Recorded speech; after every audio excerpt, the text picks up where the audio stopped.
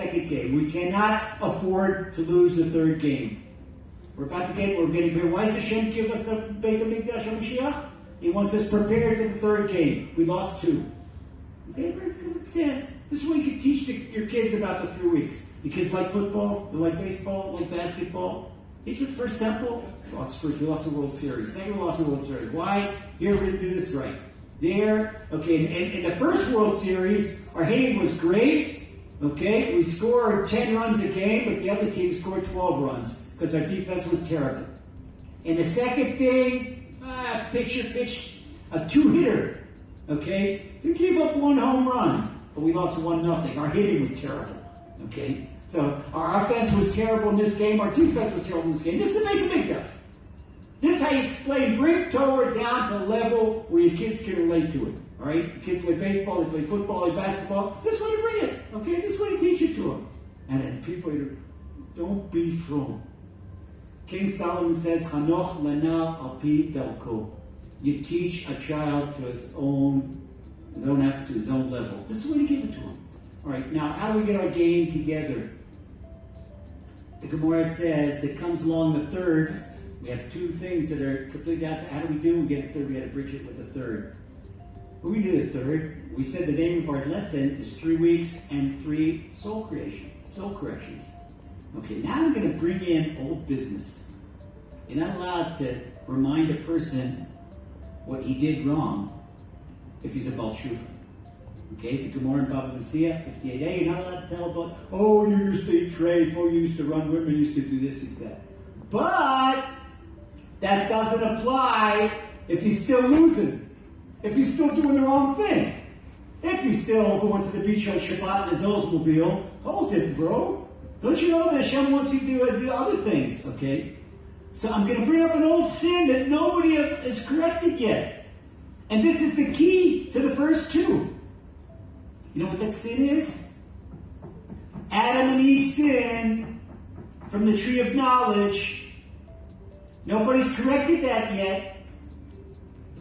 Nobody corrected that yet. What are you going to do? Why did they sin? What happened at Adam? All right, people say, Adam and Eve, Hashem created a person, He created Adam and Eve, they should live forever. Okay, so Hashem gave them a commandment, and they ate from the tree of knowledge, and it brought death to the world. Even though Adam still lived to his 930 years old, that's still not bad. Okay, but Hashem lived forever. All right, Hashem, wait a second, I didn't eat from the tree of knowledge. I didn't violate that. I ate from the forbidden fruit. And since your neshama was a part, goes back.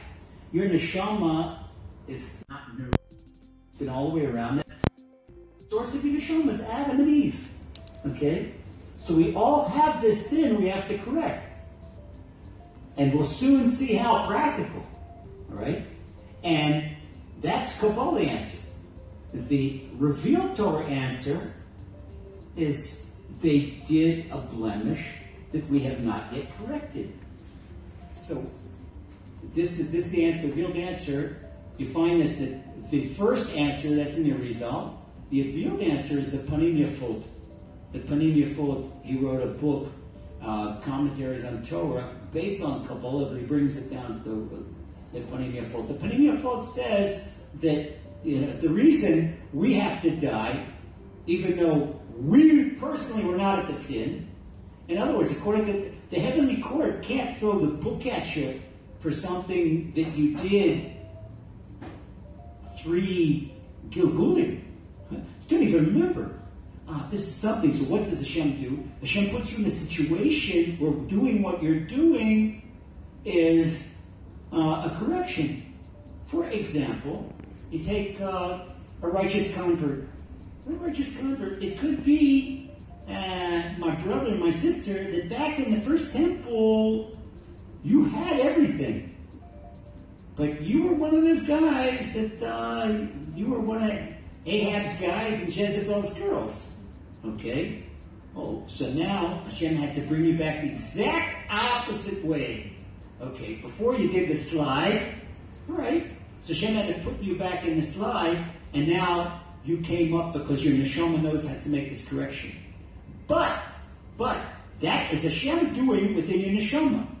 But you will not be judged for this go-around what you did in prehistorical, in your former history. Doesn't work like that. I want you to understand that too. It's a very thin line, and I hope I'm making myself crystal clear. It's something that you should understand. People don't understand about Gilgulim and about responsibility for formal Gilgulim. You don't have to worry about that. Hashem gave you the parents you have, the teachers you have, the wife you have, the children you have, the job you have, the profession you have, all to do your correction. What you do within, according to Shulchan Aruch, this is your responsibility. This is your free choice. You don't have any free choice about where you were born into. This was taken away. This is what Hashem has given you. Hashem has given you the circumstances to correct.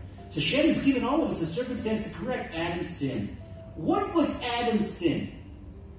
I never fully understood this, and like everything else, everything you hear from me, I should really say every single sentence Rav Shalom says, Rav Shalom says.